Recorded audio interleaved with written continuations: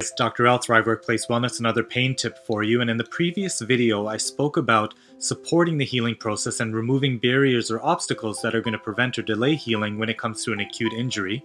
And prior to that, I spoke about inflammation and how your immune system works and supports healing through inflammation. With that being said, there's been a lot of information and new research coming out around the role of ice and NSAIDs, non-steroidal anti-inflammatory drugs, when it comes to acute healing. And there is reason to believe that the application of ice or NSAIDs that will squash out and block inflammation can actually delay the healing process.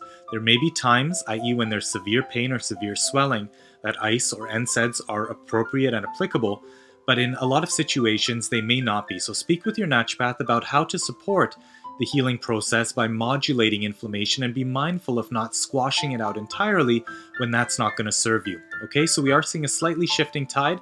Get some more info and your naturopath will be happy to help with that.